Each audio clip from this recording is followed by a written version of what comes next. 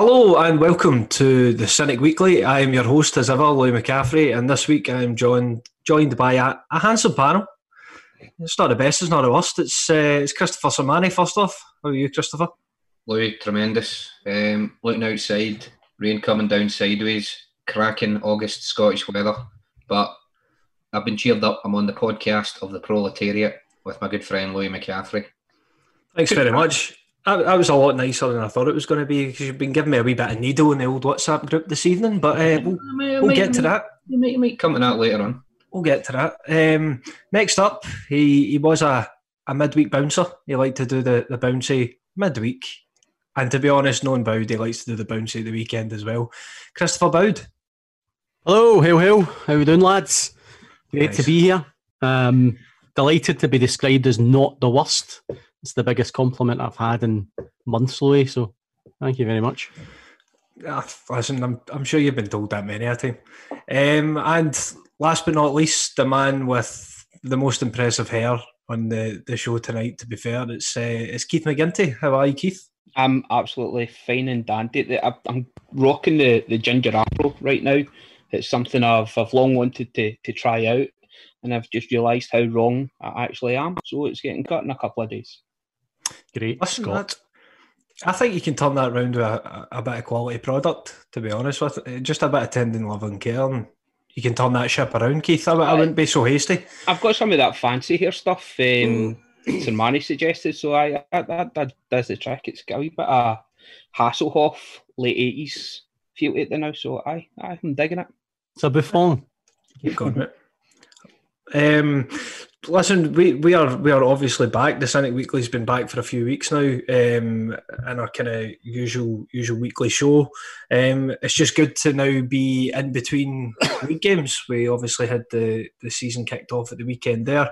We're going to come on to our win at Hamilton shortly, and we have a game coming up against Kilmarnock this weekend away, our first away fixture of the season. So we'll be getting to that and giving that a wee preview later on the show. Just a quick wee shout out to the Patreon. The Patreon is where you'll find numerous different types of shows from the Cynic. There are weekly ones, there are monthly ones covering every aspect of Celtic and sometimes football in general. If you haven't subscribed to the Patreon and you like what we do, then please by all means go on and check it out. So without further ado, we're going to start with a wee bit of positive news. I'm not sure if we spoke about it last week. I don't think it was confirmed last week when we recorded, but it maybe was. I don't know. You can correct me. But we've made a signing. We've signed a goalkeeper. The whole worry about a first choice goalkeeper is all over, and we've signed Vasily Barkas from Athens, 26-year-old. We spoke about him last week, and we spoke about him numerous times because we've been linked to him for quite a while. But it's finally done. He didn't play at the weekend. He was on the bench at the weekend for the Hamilton game, but it puts to bed the whole debate around getting a goalkeeper in and Fraser Foster. Neil Lennon's even said he's the number one. How do we feel about it? Personally, I'm delighted. I think on paper, and from what the stats department have told us, he seems to be a good all-round goalkeeper with. By the sounds of it, he's got things to add to his game. He's got things that he can work on, and you would hope Stevie Woods would be able to progress him and get the best out of him. But immediately, despite him not having played, you'd be quite confident with him ahead of Bain, wouldn't you? Yeah, I mean, I think quite a few of us on this podcast have kind of voiced their concerns about Bain.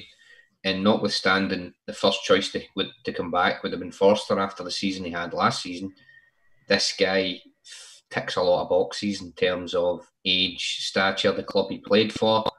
As I say, we need to rely on the stats department at the Cynic to provide some of the background, but they're all making very positive noises. It puts the Forster stuff to bed. If we hadn't done this, we would probably still be talking about Forster this week. And that would have just rumbled on and rumbled on. There was also some concern that we might have gone down the cheap route for a goalkeeper, but we certainly haven't. We seem to have shelled out a decent fee for this guy. who is an international player, and you know, he seems to be of the stature of the sort of player that we felt we should be going for. So personally, I'm delighted. Obviously, the caveat being I need to see him play first of all, but get big hopes for him. So I'm personally delighted. Yeah, absolutely agree with Sermanni. Delighted for a number of reasons. I think Barkas looks great. I've not seen a huge amount of him, but as you say, not just the Stats Boys, Louis, but the Scout Report is a podcast we've got where people have actually watched them and watched a lot of them. And again, they're coming up with the same conclusions that he's not perfect by any manner of means, but he's a very solid keeper that will offer a lot. And at his age, he's only going to improve.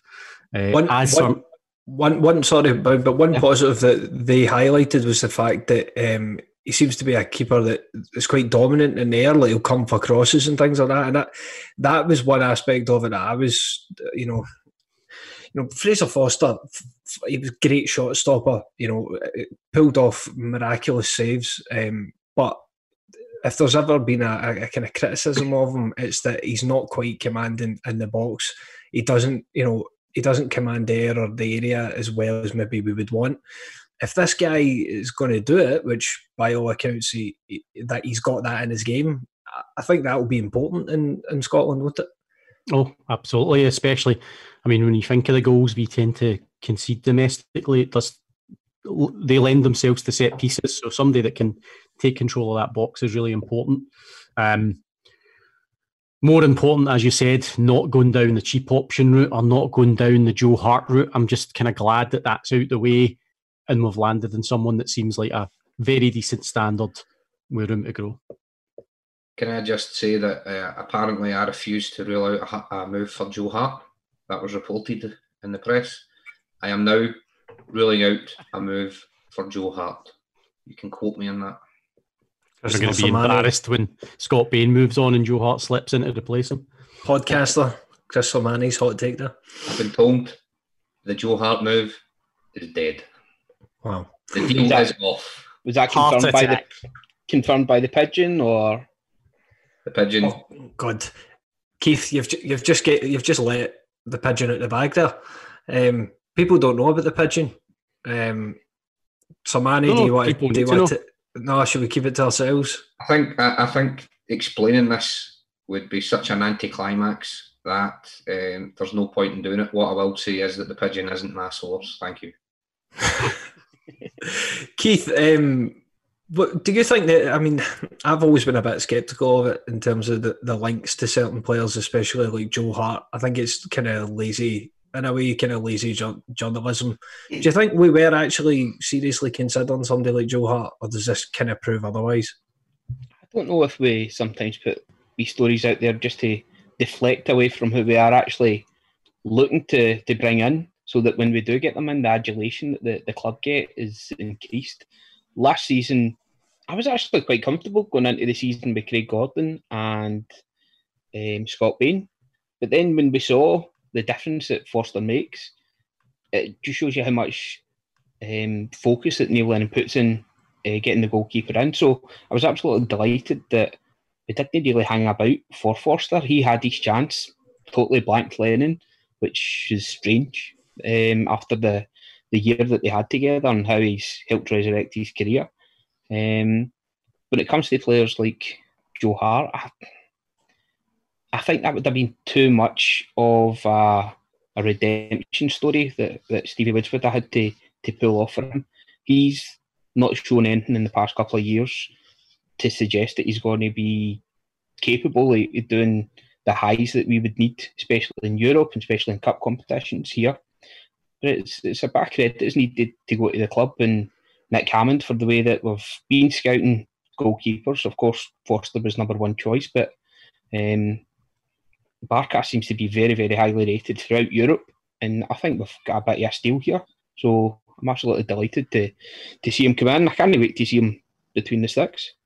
I think as you say there, there's probably an argument to be made that if Joe Hart, say we'd went for Joe Hart, I mean, Joe Hart would have been such a focus for the media that there would have been a lot more pressure on him than I think there will be on Barkas. I think Barkas will be allowed to just get about his business and we can see what he's got.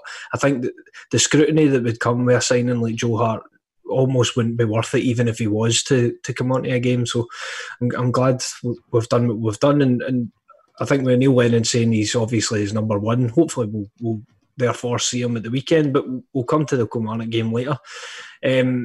More generally in transfer rumours, I mean, just speculation, I suppose, until they're announced, but it very much seems to be that in the past week where, again, it's been reiterated that we're after a striker, and that we're also, I think, looking for a left back again. The Ajeti deal is finished. It's still maybe got a wee bit of potential left in that deal, despite the fact that he wanted some time to think about it.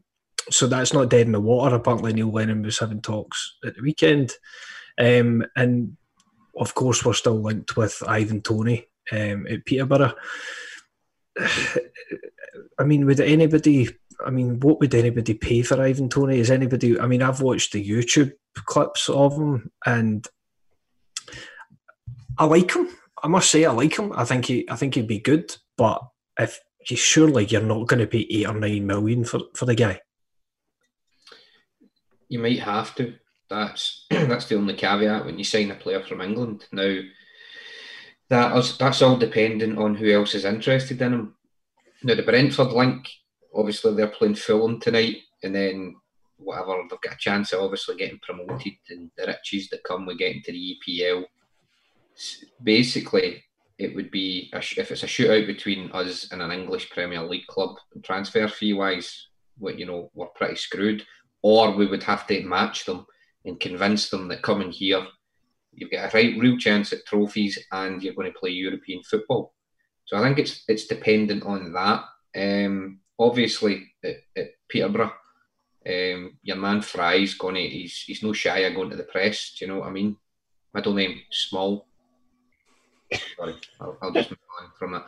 He's no shy of going to the press, so obviously he could be artificially inflating this or whatever. Do you know what I mean? But again, it's a risk. See, for a club like us, paying £8-9 million for any player, it's a risk. Do you know? Sorry, on you go. The thing that annoys me, Sermanni, right, is the fact that he's in the last year of his contract. Now, it seems to me that they're playing, this guy, Fry, now fair enough, he's talking a lot in the media and who knows what weight that actually carries in these negotiations, right? But they're trying to squeeze out every penny out of this transfer that they can get because obviously he's the biggest player that they've had. So they seem adamant that they're taking 10 million. And, I think once you pay the fee and then bonuses, you're talking, I think they're looking for 10 million here. For a guy in the last year of his contract. Now, if I feel as if, Christian spoke about the fact that Ayer's coming up to a certain amount of time left in his contracts, we might need to think about selling him if he's not going to. Why is it that we have to suddenly, whenever we get within 18 months, we need to sell our player or else, we're going to lose out big time financially because they seem to be holding us over a barrel when he's only got a year. Just before I let Boud or Keith in on that, part of that's a striker's premium because if you've got a forward that can score goals, I think sometimes that you find people might overpay with somebody in a contract situation like that. Going back to Fry, of course he's going to talk up the price he wants. It's like Aberdeen with McKenna. If they sell McKenna, they ain't getting the money they want for him. Probably a bit like Morelos. The figures that they were banding about, when they do sell him, you can almost guarantee it'll be an undisclosed fee that they get for him. But why would you not bump the price up in terms of what you're asking for in the media? I understand why they're doing that, but I think Law's too shrewd to go straight in and say, is that what you want? We'll give you it. He's not going to do that. So we'll see what happens with that deal coming up. But the only issue will be if there's competition for the EPL, we might be in trouble. Boud, Keith, what's your thoughts on strikers? Have you got any preference either way? I mean, Ajeti, Tony seem to really be the only ones linked seriously. I mean, don't get me wrong, we've been linked to Fletcher, for example, but I mean, we've got no information that there's actually a bid been put in. But if you get a preference either way, and how do you guys feel about the actual necessity of buying another striker, a top striker? Do we need it?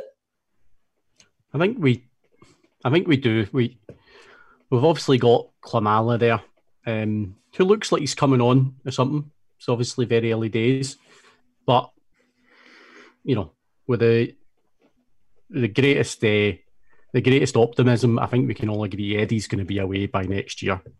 So we need somebody in who's going to be ready to step up. Excuse me. Tony, I think, looks decent. At the prices we're talking, 9 million, 10 million, the likes of that. When we paid the kind of 9 million or so for Eddie, we'd already had him on loan for a year. We knew that was an investment. There was no way we weren't going to make that back on Eddie. He was that good. Tony, I'm not sure. I'm not sure that amount of money for Celtic to take that level of punt is maybe a little bit too much. And as Sermanni was saying, I think Fries will be Turkish delighted if we was to make that kind of money from him. But sorry, I apologise. I think for that... Is this a podcast of bad jokes tonight? Eh? It's always been. I think be decent. Listen, Fry would be creaming himself if we got anywhere near the 9 million for Tony. I think we might be quite happy for the Tony deal to drag out a wee bit. If Ajeti's our preferred option for getting another striker in. As for getting like somebody like Fletcher in, if we're losing Bayo's probably our biggest threat in the air out of all our strikers that we've got. And it's good to have a bit of variety in our strike force instead of just having just the same style of player. I'm not entirely sure what sort of player is Ajeti. Is he more a dropping deep or is he leading the line? No, I think he's very much kind of leading the line, looking to. I think from what I've seen on the YouTube anyway, he seems to be one of these players that maybe comes deep initially to start things off and then wants to run in behind getting the end of things. I think he's comfortable across the front as well, so not necessarily as a winger, but if you've got a front three, you'll play left, right, middle, east, all over the shop. Maybe there'll be a bit of movement in strikers over the course of this week. We'll see. But as Keith says there, it looks like one striker will be leaving, and that's Bayo. He's been linked with St Mirren and also linked with now a permanent move to Toulouse. Bayo's a funny one. Again, I have this problem with players just being written off so quickly, and with Celtic strikers, it happens quicker than any other position. If you don't come in and score goals, then that's it. You're a flop. Now, don't get me wrong. He's gutted to lose him. Oh Jesus! You know, he's been here a while, right? He was signed under the Rat, so it's not as if he's only just in the door. But realistically, he's not had many games to really prove what he can do. Is it just a case that he's not done it in training? You know, he's clearly never caught the eye of the Rat or Lennon enough to merit a starting place each week. But then when you've got Eddie in front of you, it's pretty hard, isn't it? There's no time for sentimentality this season, though. I mean, I know what you're saying, and there's a number of players we've had over the years that you could basically turn around and go, they've never really had a chance. Keith's favourite, Scott Allen, you know. God bless him. He's still bemoaning that. He's moved to us. But, see, to be perfectly honest, nobody's going to shed a tear if he moves on, really, to be honest. And that might be unfair. But this season, see if you could ship Bayo out and get somebody of the purported quality that Tony or Ajeti gives you. Who cares? And that might sound harsh. And you know, fair play. If Bayo goes and he proves us wrong, probably guaranteed to score against us in a European qualifier within 3 years if he goes. But, you know, to be perfectly honest, this season's no time to mess about. See if getting him out the door means we can bring in somebody that we're more convinced as a club has the quality we need. We're all for it. I don't think we would disagree. But do you think there should be should we not be a wee bit more critical of these signings then? Like, we seem to do this a hell of a lot where we buy players in, we don't give them a tremendous number of games, and then they're deemed not good enough and they leave. I mean, these transfers like Boud then are in effect a failure. They add up. They totally add up. I mean, there's a number of guys who we've taken a punt on. See that punt bracket, buying guys at £2-3 million and hoping that they'll develop? That's why a lot of the fans have been saying, see if you pay that bit extra to go into the next tier. The likes of Eddie, certain markets, we paid $7 million for Julian, and, with not completely without his faults, but a very, very good centre-half, goal threat going forwards. Whereas previously we've paid £2-3 million and you've not got that proven quality. So there was people were getting a bit sick and tired of these punts. These punts are okay on the side, I think, but when it comes to key positions, you want to pay that bit extra. You're never guaranteed the quality, but you've got a greater chance of these guys coming in and making a difference. So you're absolutely right. There should be criticism of them. There's maybe a place to try it, but see if you're relying on these guys. I think it's kind of been proven with our record that it's not a recipe for. I mean, Schved's another one. It's not a recipe for success, But there's an element of there's always going to be failures. Doesn't matter, if Barcelona will spend 100 million on a player and he'll fail. But there's definitely an argument for that. Spend a little bit more on quality as opposed to 3 or 4 Shanners. But look at the likes of Wanyama. These are players that we would have classed as a punt. I think there's always going to be room for that. You've also got to think that was the previous management team. That was their recruitment strategy, was to go for players like Bio. So far, the new one that's come in under Hammond seems to be a lot more diligent in their approach. The players that we're getting in seem better fits to the type of football that they play, and they fit in with the squad a lot better. So maybe that was just in the past and the strategy we had under Park and Congerton. It was much more of a scattered gun, whereas now we seem to be using either the numbers more, we're looking at it a lot better that way, or we're doing a lot more homework before we're actually making these signings. We've got a question from Johnny Hayes, HTID. It's not the actual Johnny Hayes, but a question on Twitter. Should Greg Taylor's performance on Sunday mean we no longer need a new first choice left back? Now, this kind of is a bridge over two points. One, we're obviously being linked with left back, so there was a report that we'd put in a €3 million bid for David Kalina. He's a young 20-year-old boy who did go to Monaco at one point, but is back at Split. I think it's been kind of dismissed a wee bit in the Daily Mail with McGowan's article, who's usually kind of pretty clued up in what's actually happening behind the scenes. But clearly it sounds like we're in for a left back. Did the performance at the weekend from Greg Taylor, did that go any way to convincing you that he's the man for the job, even domestically? I think he looked incredible at the weekend, and even pre-season, the friendlies, he's looked very decent. But a couple of swallows don't make a summer, I believe is the phrase. But would make my summer. Oh, there we are. No, I think he's still got more to prove, and I think the talk as well is potentially that Ball and Golly isn't going to be with us for much longer. So I think we're at that point. If that's true, we're going to need another left back in. So do you want to try to improve on what you have in Greg Taylor, or are you happy to try to bring in someone who's of his level or not? Sermanni, what do you think? Do you think he was incredible at the weekend, as Boud describes? I think the 2 balls he put across were first rate, and as an attacking asset on Sunday. I thought he was really good. That's something that a fullback playing for Celtic has to do. We need our fullbacks to get forward. Defensively, and Lennon said this as well after the game, he said in the post-match interview he had to remind him of his defensive duties. Now, I don't think he was particularly bad, but I think we all remember he was done pretty badly. He wasn't half done. Yeah, for the ball that came into the box. Can't remember who got the ball in, to be honest, but he was a wee bit exposed with that. And I mean, we'll probably come to talk about the Hamilton game. I thought their delivery from corners and things was exceptional, actually, giving credit to Hamilton.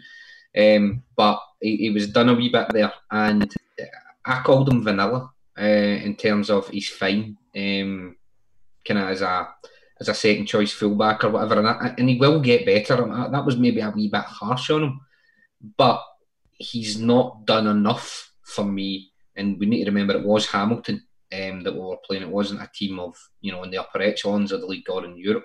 He's not done enough for me to think that we could rely on him as our first choice left back. I would be happy if we got somebody in of a higher level where he could challenge him and push for it, because he will develop. He's still young and there are assets there. I don't want to write the guy off, but I would be far more comfortable if we got somebody in of some better quality. Just speaking about the game in general then, we're not going to go through every goal. Everybody's seen the goals. Celtic won 5-1 on the day. Eddie, of course, got a hat-trick. Jeremy Frimpong scored and Patrick Kamala got a goal in the last minute to round things off. Did anybody stand out from you from the players that started the game? I think there was a wee bit of debate, would Scott Bain starting goals or would Barkas be thrown straight in? I was quite happy to see Bain put in, just for the sheer fact I just don't think it would have been a good idea to rush Barkas in when he'd only been here a matter of days. And then the other kind of selection dilemma, I suppose, was not really a dilemma because we know his first choice anyway, but it was Christie over in Jam. Did anybody stand out for you and impress, or anybody impress or stand out for the wrong reasons? Anybody that we learned a bit about against Hamilton? I think Bain just confirmed everything that we were thinking about him beforehand. He was steady enough, but the main thing that stood out was that speculative shot early on that instead of just catching, but seemed to become straight to his head, he punched over. And then for their goal, he got maybe fingertips to it, whereas somebody like Forster that we're used to, or maybe a slightly taller, bigger keeper, would have been able to claw that away. But that's maybe being a wee bit harsh on him. It just shows you how much we expect from that position now. As for players that stood out, I'm a massive fan anyway. I think Callum McGregor was imperious again. He makes everything look so easy. How he's always available for a pass. His rate of pass so early in the season, I thought was wonderful. Was it him that set up Klimala's goal? Was Julian? I thought it was Julian, yeah. Julian pass. Julian. There was one that was just. It was one just before it. Then he did play through. The way to pass just now has been excellent, and the way that he working with and wee triangles with other players and how he can bring them on, playing out in the left. I think he's helping to make Greg Taylor a better player. He's finding him in the positions that he needs to be effective, to set up the goals for Edouard and Frimpong. So I quietly went about his business, but I thought McGregor was excellent again. Sorry, Boud. On you go. Oh, okay. I thought Frimpong and Julian impressed me, certainly at times in the first half and obviously second half. Just Frimpong, you always have a wee bit of a worry that a young player like that could have a dip. I mean, he was so good last year, but yeah, he's came back and started this campaign as good as he finished the last. I mean, he just looks very strong. The way he cuts inside, he just looks very impressive. And I think we would really miss Frimpong if he wasn't there. obviously we had a period of time when he was injured, and we did really miss his creativity and stuff. But he stood out for me earlier on, and Julian as well. See the diagonal balls he was pinging across the pitch. I mean, I liked the fact that we were trying to switch the play as much as possible, and Julian's playing out from the back. You know, maybe if you were going to criticise him, sometimes I think his passing in general is really good, but I think sometimes he can look a wee bit unsure of himself when he's playing shorter passes, almost as if he's kind of rushing it. Whereas Ayers maybe a wee bit better in that situation, a wee bit more kind of calmer. But his long balls, especially the kind of diagonal pingers, pretty impressive. Boud, what were you going to come in with? Yeah, what I was going to say is I'm delighted that last season we seen Frimpong, we thought this boy is something special, and I can confirm now with the Hamilton game he is indeed the best right back in the world. So that's fantastic. Hopefully he'll be with us for quite a long time, and then we'll sell him for £200 million, whatever. But Frimpong is the best player on the planet, essentially, is what I took from that game. Klimala as well, obviously he was only on for a little time, but just that finish was absolutely incredible. It was sexual. I was absolutely delighted with that. I would say, I'm just going to reiterate what you guys have said about Frimpong. I thought he was excellent. It's one of those things, you know how fast he is, but sometimes you still get taken aback by how fast he is, which might sound daft, but every now and again you just see him, burst away for the goal where he played the ball into Eddie. That was just sheer pace that took him away, and he looked really good. McGregor I thought was great as well, really, really good. I have to give a wee shout out to Forrest at the start of the first half. I think Walker had called him out as being quiet in the first half. I thought he was okay in the first half, but for the first 25 minutes of the second half, he was on fire. And then it was job done. Do you know what I mean? It was like that was a player who's intelligent enough to know that he'd done his job. He had affected the game in a huge way, and I was really, really pleased with him. I think it was Alan had said in the reaction, was it, that he thinks he could have his best season for us.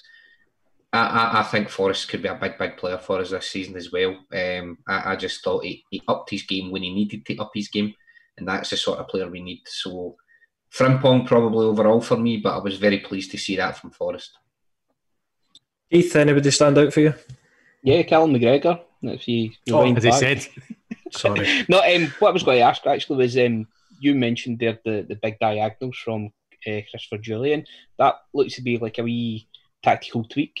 And we've had loads of time off where you'd hope that the backroom staff would be working on introducing and trying out new wee things. So that looks like one of them. The other one I've noticed is that the wingers have tried to do the wee diagonal runs in, and we've dropped the ball in between the goalkeeper and the last line of defence a couple of times. I think Forrest has made the run for that, and Ayer has tried to get him.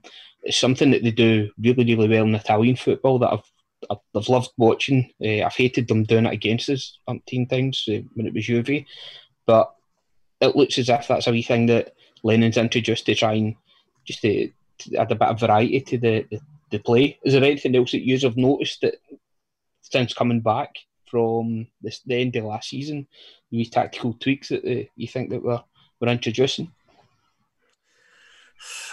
I don't know. I think the big thing for everybody's probably been the fact that we've not continued with 3-5-2.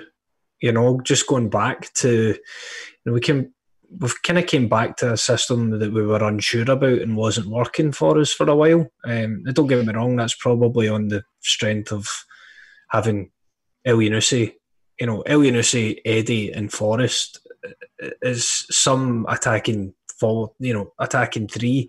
Yep. You're not going to get much better than that, really, I don't think. So, you have to play those players.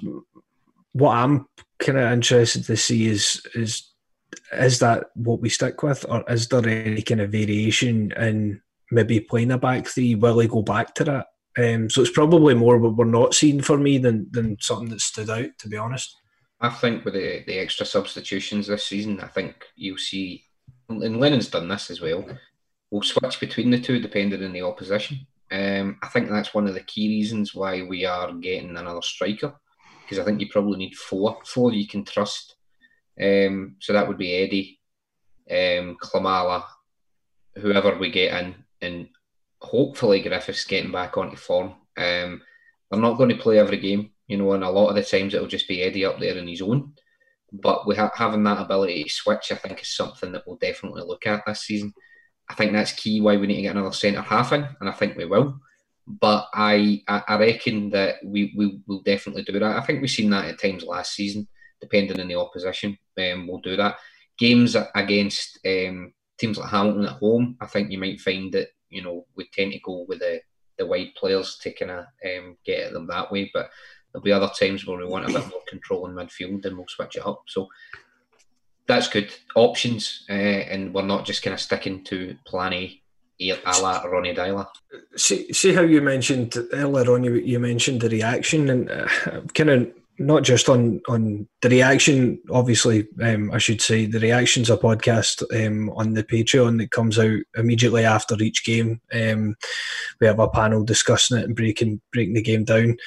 I thought it was quite negative listening to it. Fair enough, I listened to the Reaction the next day, but I thought that it was a bit more negative than what I would have probably have been, especially around Eddie. Now, Eddie scored a hat-trick, and I'm not saying he was incredible, Boud, but I thought Eddie was good without having to go to top gear. I thought he kind of played within himself, but he didn't really have to stretch his legs too much. I mean, his goals were, there was a couple of tap-ins there, but, he was clever enough in his own mind to get himself into the position to be there and make it so easy. But, I had a feeling that maybe people were being a wee bit too negative about the performance. I mean, we won 5-1, our first competitive game back in months, in a totally strange scenario of having no fans in the stadium and all that sort of thing. Was the negativity warranted, or I don't think it was that negative, Louis. I mean, the point on Edouard, I think, was just that I don't think anyone would say that was Edouard at his finest. I mean, that wasn't, he scored a hat-trick, which is fantastic, and that's just how good he is. He's basically there giving you a half-decent performance and pulling a hat-trick out the bag. I think we could all agree that Eddie's a number of gears that he could have went up from that Hamilton game, though. See, I know what you mean, Louis, and I think sometimes, we'll get some comments on social media, criticising us for what's perceived as being negative. But I personally don't have a problem with looking. I mean, a game like that, 5-1, some people just say, why aren't you just saying how good we were going forward? And we were excellent. But I don't have a problem with picking out areas where we could improve, because you've got to strive for that level. We're going to need to maintain a level of consistency this season that's going to take us over the line. So I get why some people might look at that and go, why are you doing that? But I think sometimes it's important. I mean, for instance, you pointed out Julian and some of his passing was excellent. And I mean, the technique for that shot at the back post where he hit the post was absolutely unbelievable.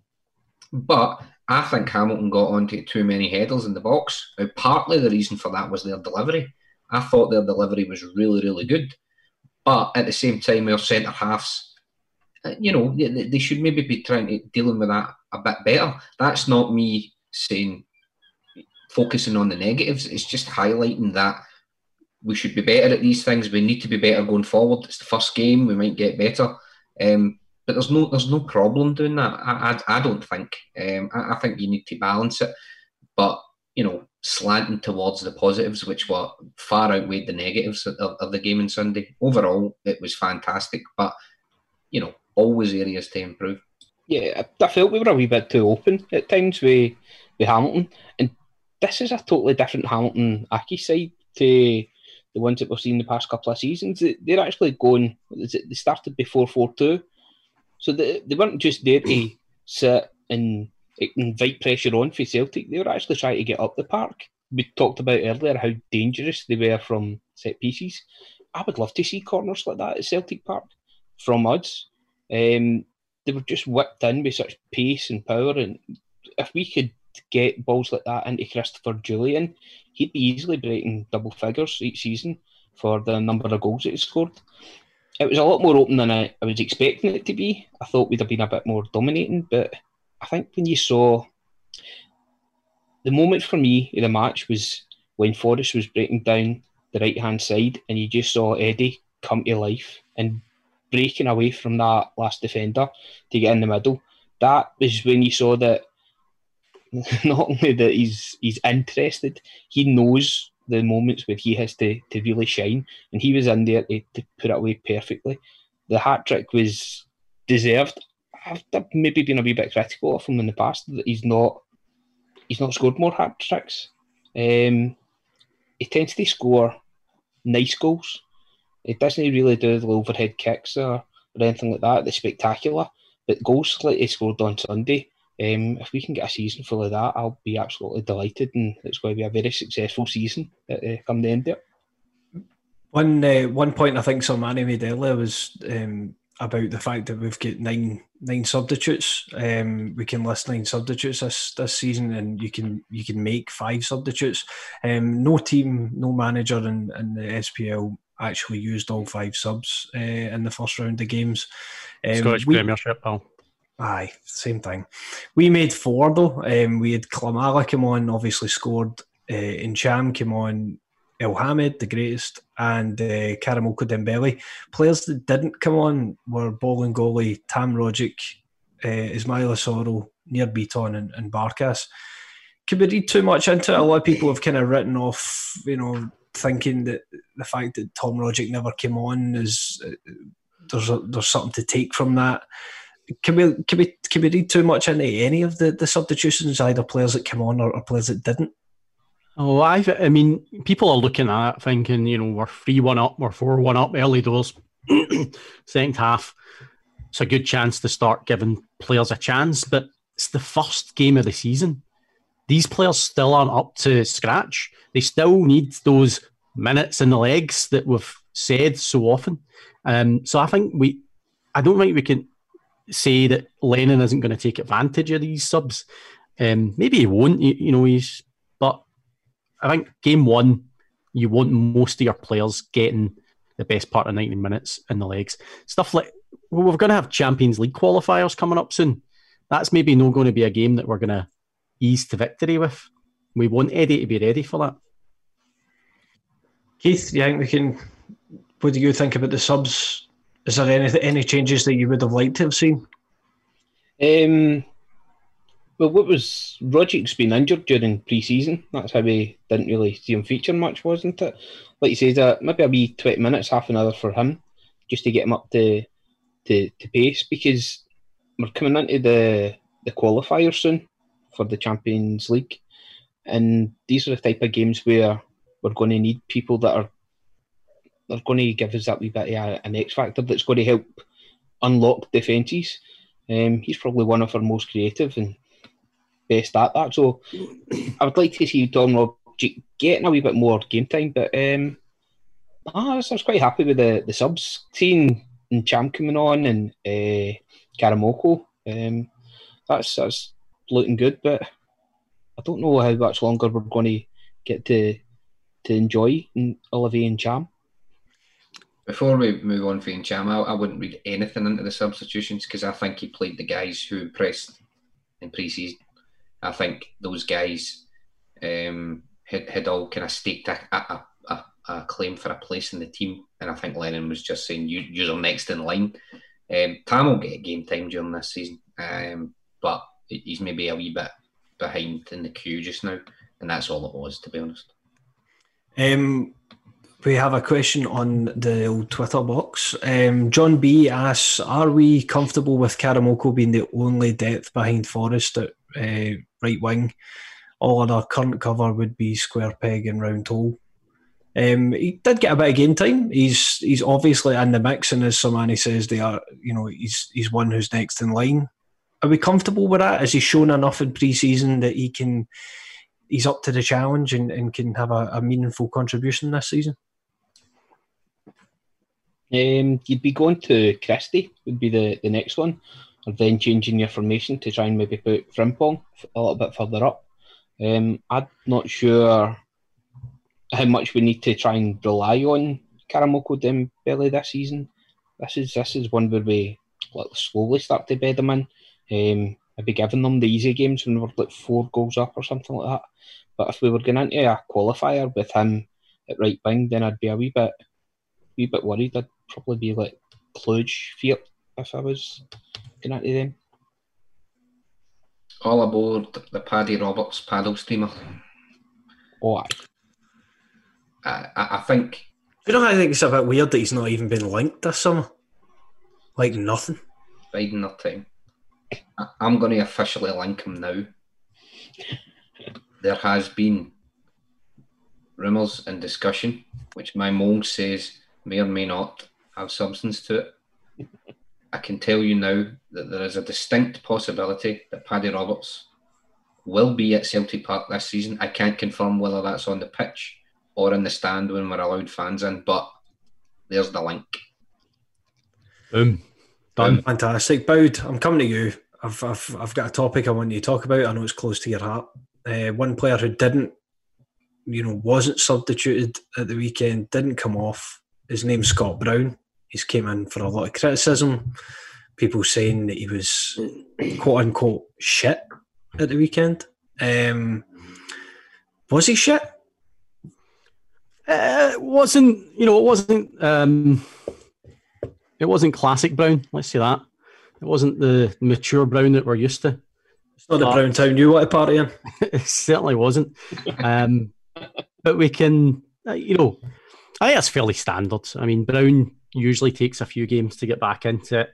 And we know, we've been talking about it, he's going to wind down. We've been saying that for years, and he keeps on proving us wrong. But I'm not terrified that Scott Brown is now done. I think it was just not a fantastic performance.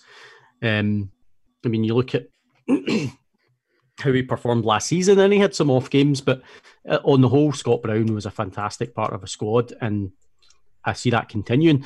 I think if Neil Lennon's smart, we obviously want to start trying to bleed someone else in, and Sorrow would be the obvious answer to that. It might be someone else. There's quite a few young central midfielders in that side, or even push McGregor back, and then that answers the question of Encham Christie. You can just have those as your free starters with Brown supplementing. But it wasn't classic Brown. He looked tired. His legs didn't look like they were where they should be. He didn't have pace. He just sluggish, I think, would be a fair term.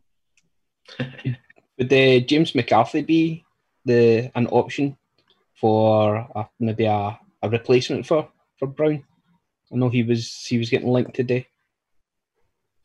McCarthy's one of those players that you just always expect to be linked with Celtic. Whether he's going to be one of those guys filed alongside Kevin Gallagher or and the likes who have a link to Celtic in terms of being a Celtic fan and having, with Gallagher's case, having family members that played for the club previously.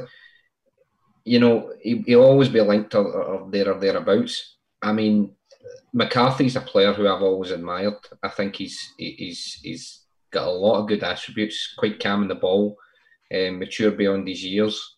I suppose it's finance you then start talking about. And you also need to talk about how many central midfielders we've got. To introduce somebody like McCarthy into that, he's probably going to expect a lot of game time if he comes here. I'm not saying that he wouldn't get it, but, it's one of those ones where that's quite congested there. A guy like McCarthy, if you brought him in, you might be doing that if you're explicitly going to replace Brown. But like Boud, I thought he was quite poor on Sunday, but I ain't going to fall into the trap of writing Scott Brown off. And what we always need to talk about is the intangibles with Scott Brown, what he brings to the team. You can't see them in the stats. And the fact of the matter is that they're real qualities in terms of leadership, in terms of the respect and standing he has in the squad. So a guy like McCarthy would be good, and I wouldn't be unhappy if we signed him, but let's not write Scott Brown off yet, notwithstanding he wasn't great on Sunday. That's the thing as well. There's been a lot of talk about his stats, his numbers are poor.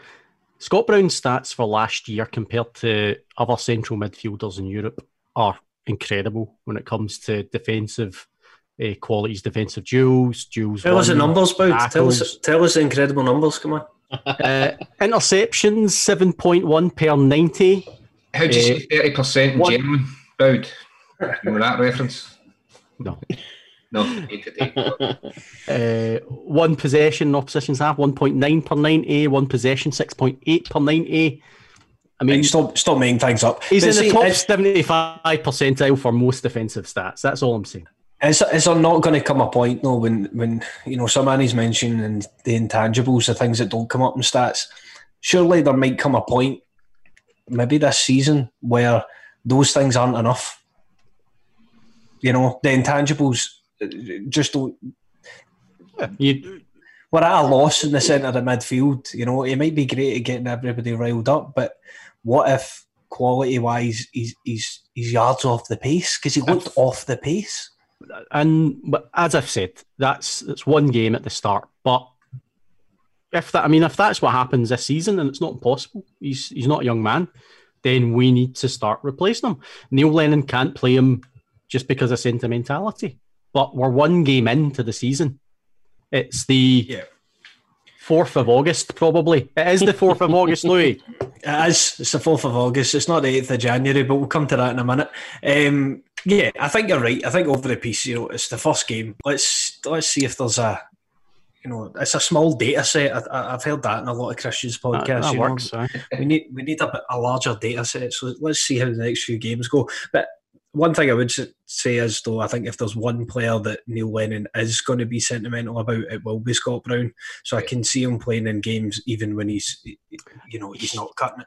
Scott Brown is Mr. 9 in a row, and he will be Mr. 10 in a row. Lovely. Just on that, just very quickly, you hit the nail on the head there, Louis. I often do. They call me the nailer. Well, Lee Nailer. We'll talk about that in a minute. But I think Brown, if Lennon's going to have a blind spot about player, you would assume it would be Brown. And Boud talked about that,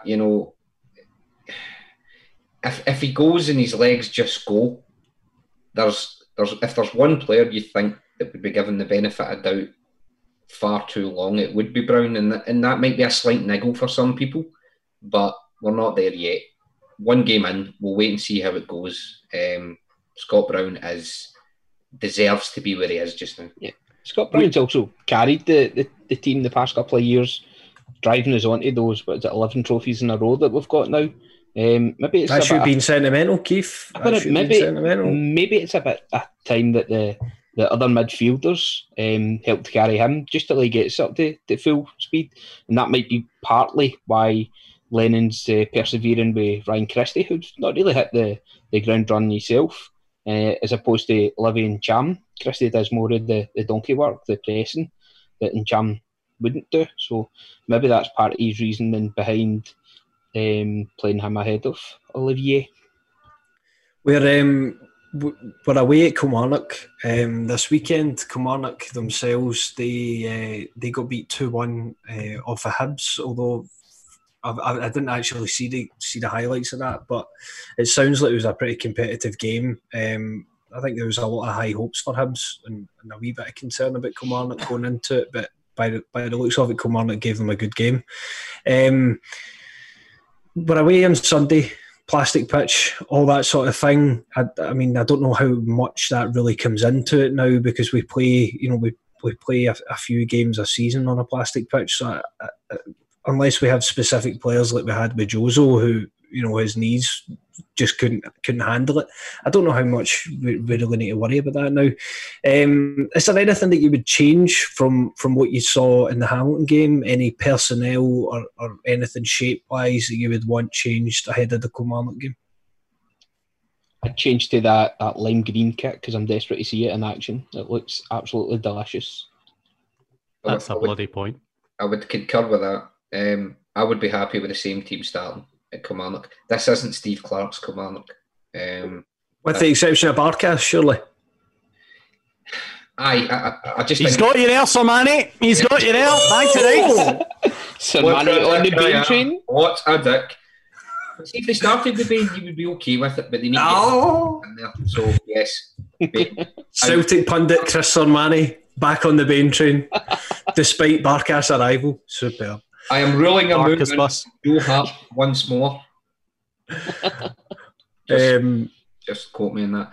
No, I would be happy with the same team. I would want Barkas in because he needs to kind of get himself in there going forward just now. Other than that, same personnel, I'd be absolutely happy with it. Caveat is a plastic pitch. I wouldn't discount it. It's not nice to play on, and I think we struggled last season at Livingston more than we did at Kilmarnock. Obviously, we get beat there, and then we drew 2 each. I think it was the last game before lockdown. Tam nearly missing in the last minute to secure a draw, if you remember, Louis. But I think about it every night. I know. But the pitch is horrible. It can be a leveller, but this isn't the same quality Kilmarnock we've seen for the last few seasons. So I would be confident in getting a result. Same team going out, I would be happy, with the exception of Barkas in for Bain. Any other changes, Bowdy? I mean, for me at this point, Cham should be the starter ahead of Christie, and that's not to slate Christie because I think he's an exceptional talent.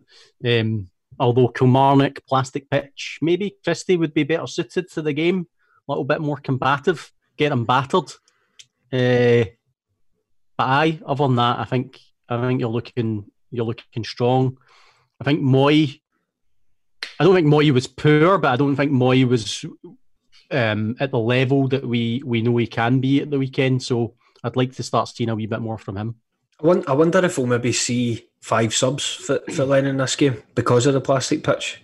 Obviously, it depends on how the game goes, and I mean, he still made 4 at the weekend. But I wonder if we'll see that maybe from teams going away to plastic pitches that aren't used to it. Maybe if they'll make more substitutions, just because of the impact it has.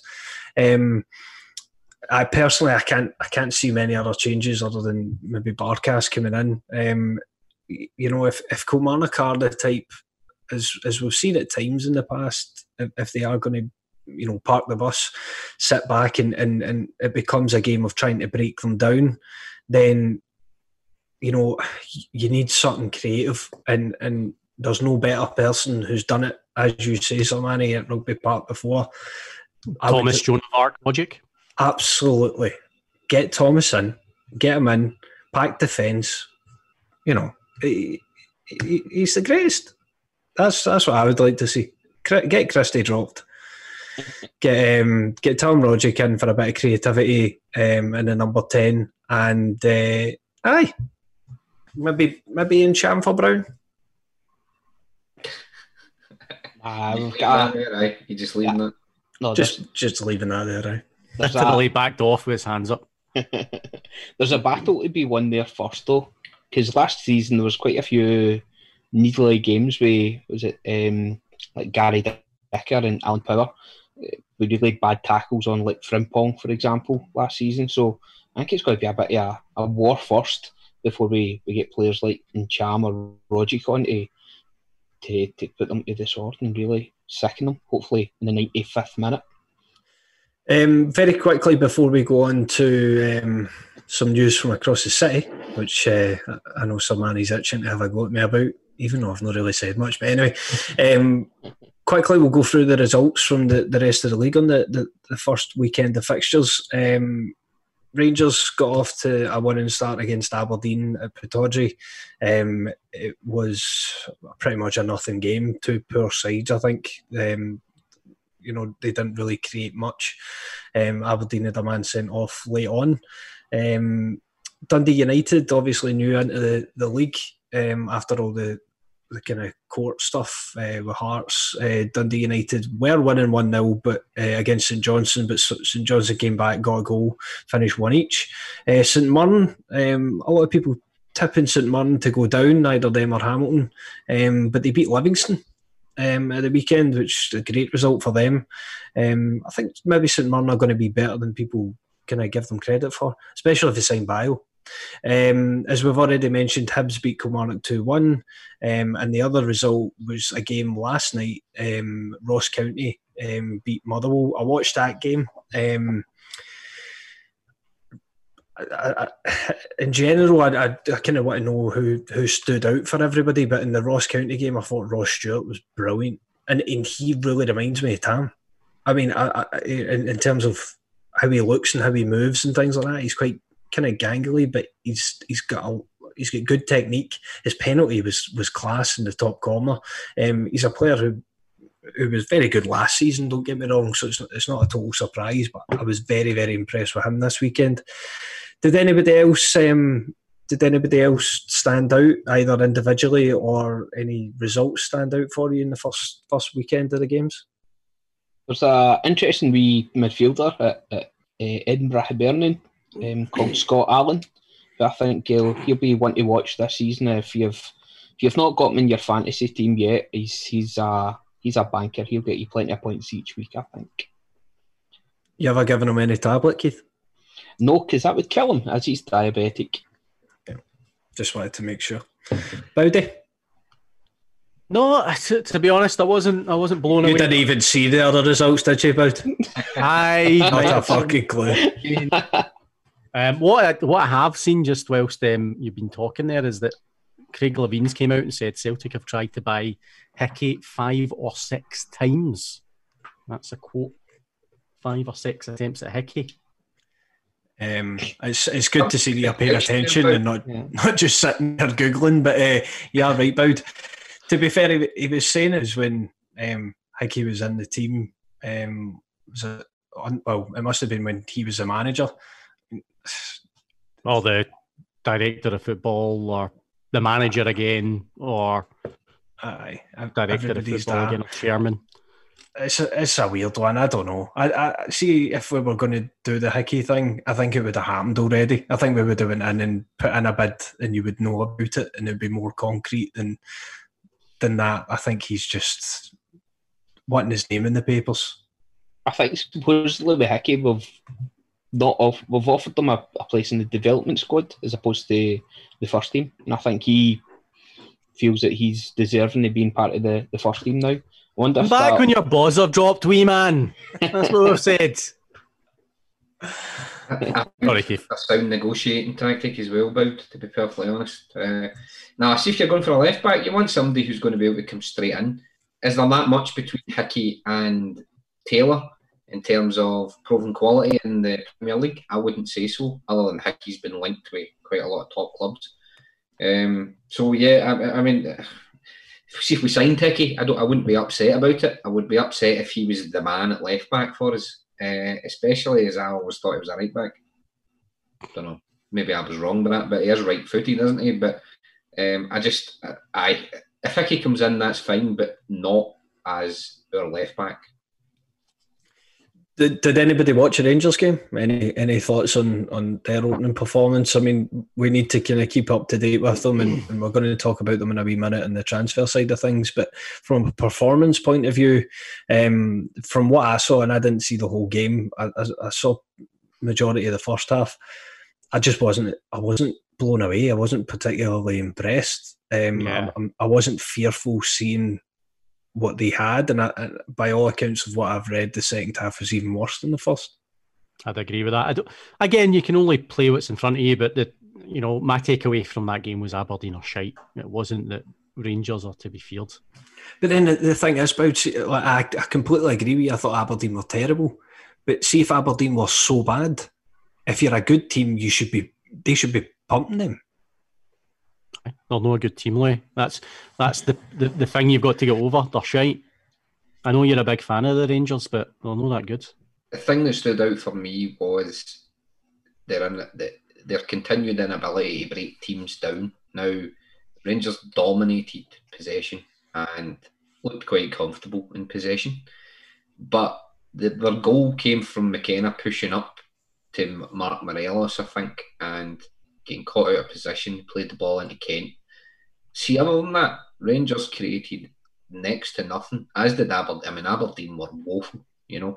I mean, if you're looking at the game on terms of possession and ball control or whatever like that, Rangers were a level above them in that manner. But in terms of cutting edge, I thought they really looked quite weak. They looked quite toothless up front. Now, maybe a segue into what we're going to discuss just now.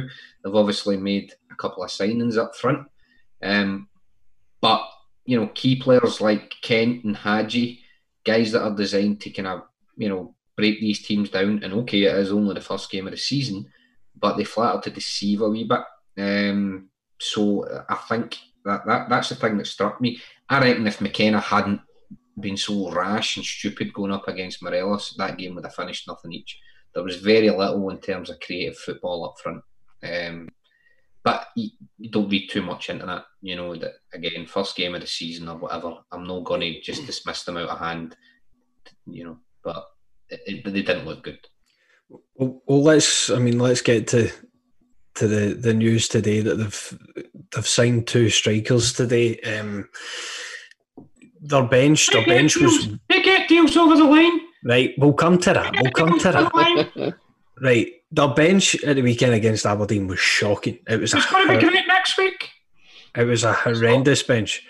And I think, you know, Gerrard would have been pretty embarrassed even, you know, having to name 9 substitutes because it was poor. But they have went out. We knew, obviously there's a speculation with Morelos. I think Morelos is probably going to go, let's face it. But they've went out and they've strengthened and they've brought in 2 strikers today. One, Cedric Aiton from St Gallen, brilliant, and Kemar Roof, who was at Anderlecht but had previously played for Leeds the season before and done relatively well. Roof has scored 7 times in 16 appearances this past season because he's been injured a lot at Anderlecht, and the boy Aiton has scored 20 goals last term. And 3 goals in 2 appearances for his country. I'm not going to claim to know a lot about them, and we're not really here to discuss the individuals per se. What we've been debating a wee bit on the WhatsApp group and what's been debated on Twitter and things tonight is it's the fact that they've went out and they've signed 2 players in the one day. Now, we thought it was going to happen 2 weeks or a week ago or 2 weeks ago. We thought we were going to sign Barkas and Ajeti, and you know, we were very positive about it and thought, right, here we go, rubbing our hands, 2 players in the one day. When's the last time this has happened? You know, I know what Sermanni's going to say.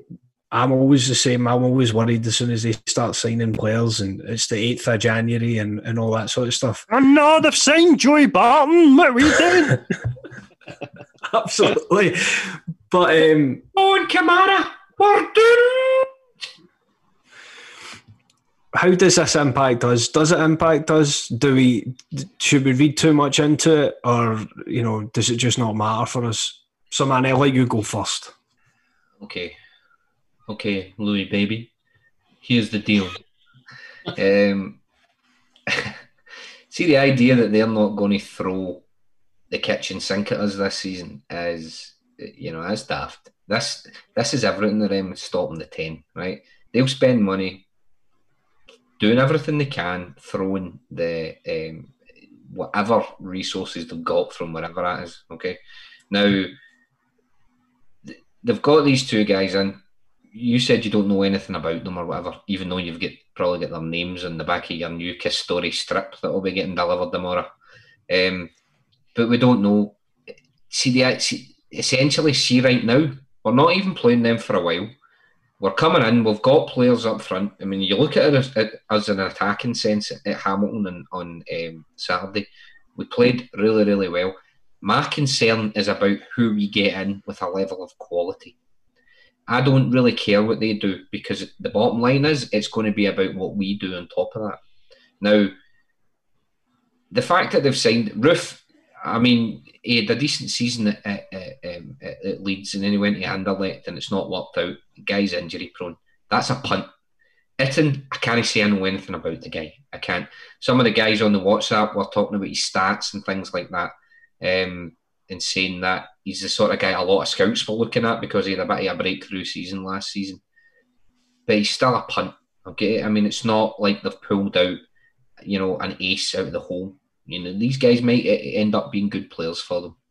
But I'd much rather we take our time and get key quality players on top of that. If we get somebody like a Yeti, say, right, I'm not seeing too much of him, but by all accounts, the standard he was at when he was playing for Boud and then he went to West Ham. If we can get somebody like that in, as well as Eddie, as well as guys like Griffiths, proven quality, and Klamala, who's shown that he can graft for us, I'll be happy getting into the season with that.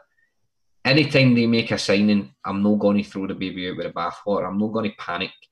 As long as we get our signings in good time and they're of the quality required, we just need to calm down. Because we've been here before. See the amount of guys they've signed. They throw so much stuff at the wall and just hope stuff sticks. And sometimes it does. You get guys like Morelos, who's been a success for them. But then you see the amount of guys that they buy. I mean, centre-half wise, the amount of centre-halves they've gone through, that Hollander last season, Swedish international, or they've gone out and bought this guy. Can I get a sniff for them? They've bought more centre-halves this season. They churn through. We talk about the punch that we take in players. They've taken punch in so many players, and not a lot of them have been the proven success that they wanted them to be. So, is there a chance these guys will be good for them? Of course there is. Is there a chance that they'll go file under another dud? Absolutely. I'd rather we do our homework under Hammond, get our recruitment right, and then I'll be confident of taking them forward. I'm not going to react to what they say. I absolutely agree with you. I don't want us to go out and sign players in reaction to what they do. I mean, that would just be a crazy strategy to have. As you say, it sounds like Hammond is, has got a much better system in place behind the scenes. It's a lot more organised, and we have our targets. Where things worry me, and it worried me, it's been worrying me for a while, is that although we have targets, we don't get them over the line quick enough. Now, they in recent years, and I know they're not fishing in the same pool in terms of quality. They're not as what we're going for. So it's easier to get deals done for people that are not necessarily wanted by as many clubs, right? But you have to admit that when they recognise an area that needs a signing, they're pretty quick at going and getting it done. And that's what they've been doing for windows. They get their players in early. I would like to see more of that in us. And I would also like to, I don't know anything about these guys, but I am going to assume that they're going to be brilliant for them, because I just think you need to give them as much respect as possible. Don't be negligent in any way about this season, because it's too big. If we go out and we buy better quality players and have a better transfer window than them this season, then we are still ahead of them. We're ahead of them at the start of the window. I want to know for a fact that we've got a better squad than them come the end of it. And there is still an uncertainty over whether Eddie leaves. If Eddie were to go, you're not telling me that any of us wouldn't shit ourselves if Eddie left. Not that we suddenly think we're not going to win the league, but we just know what Eddie brings to that team. And without him, it would be a worry. Of course, with the caveat of you would expect incomings then. You would expect us to go and get something. I just think if ever there was a time, go and guarantee it. Go and spend the cash. Get the number one choices in every position that we require. Go push the boat out and nail this thing. Guarantee the 10. Don't gamble it, because I would hate for us to end up having a dodgy start to the season, or have them like breathing down our necks, and then suddenly we start panic buying in January. Oof. Aye. I mean, yeah. Buy players, Celtic. We all want that, Louis. But you know what I mean? Don't worry yourself. I can officially reveal from a Cynic WhatsApp I've been following. Stephen Russell did actually look at Cedric Hitton for one of our scouting report podcasts. So he's watched all the actions, everything he's done, and his All the stuff, best of gear. His official report is he's quite shite. That's Celtic pundit Stephen Russell, quite shite. So not to worry. Louis, you're right. You're right. Everything you do, but you just can't react to everything they do. We can't control it, Louis. Let me take you back to January 2019. They signed Kamara and 440-year-old Jermaine Defoe, and you shat the bed. Now, these guys might end up being like their version of Larson and Sutton. They might. Likely they're not. And if we get our recruitment right, everything will be fine. Okay? Exactly. Worry about us. Give me the other thing is... Come on. Virtual cuddle. Come on. There we go. That's lovely. From the Rangers' point of view, though, I mean, they're losing Morelos. We know that. So right now, before they signed these guys, they had Morelos and Defoe. That's not enough. They needed more than that up front. So now it looks like they're replacing Morelos with these two strikers. So they've got 3 strikers. So they're maybe in a better position. But I just don't see these guys being as good as Morelos. So there's a balancing act there. And hopefully they're both utter garbage. But they're going to lose their best striker and they've replaced them with 2. One of whom's definitely not going to do it. The other one, we'll see.